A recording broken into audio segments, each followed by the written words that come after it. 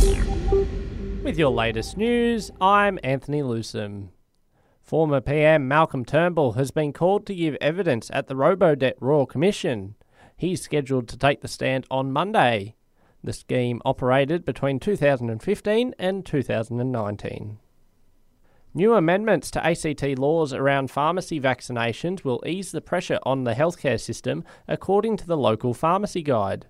The Pharmacy Guide of Australia's ACT branch welcomes the move by the ACT government, which will now allow hepatitis and typhoid shots, among others, to be given out at the local chemist.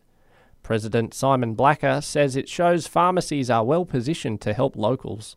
As demonstrated with the COVID pandemic and community pharmacies' response to the vaccine rollout, pharmacies are well positioned to help the local community with their health needs.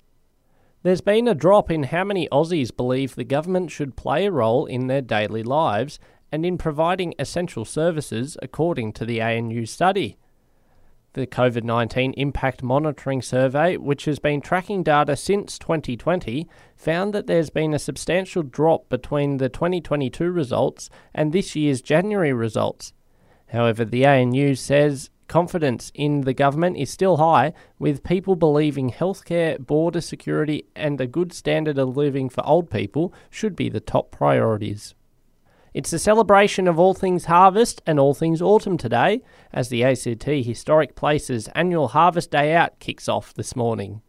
This year's theme is Grow, Preserve, Sustain, highlighting how the area sustained people for tens of thousands of years and teaching about First Nations connections and perspectives. The Harvest Day is on at Lanyon Homestead and kicks off at 10 a.m. There's a chance you could meet a celebrity today. Vikings actor Travis Fimmel is in town promoting his new beer, Traveller. He's set to spend the arvo down at the Dock in Kingston as part of the promotions. And today marks 1 year since we lost cricket legend Shane Warne. The Spin King suffered a sudden cardiac arrest whilst on holidays in Thailand last year. Longtime friend Ed Sheeran dedicated a song to him last night at his final MCG show in front of 110,000 fans. Being in the MCG tonight and not having my friend Shane Warne here to watch this is a song that we first bonded over because I met him on this album campaign.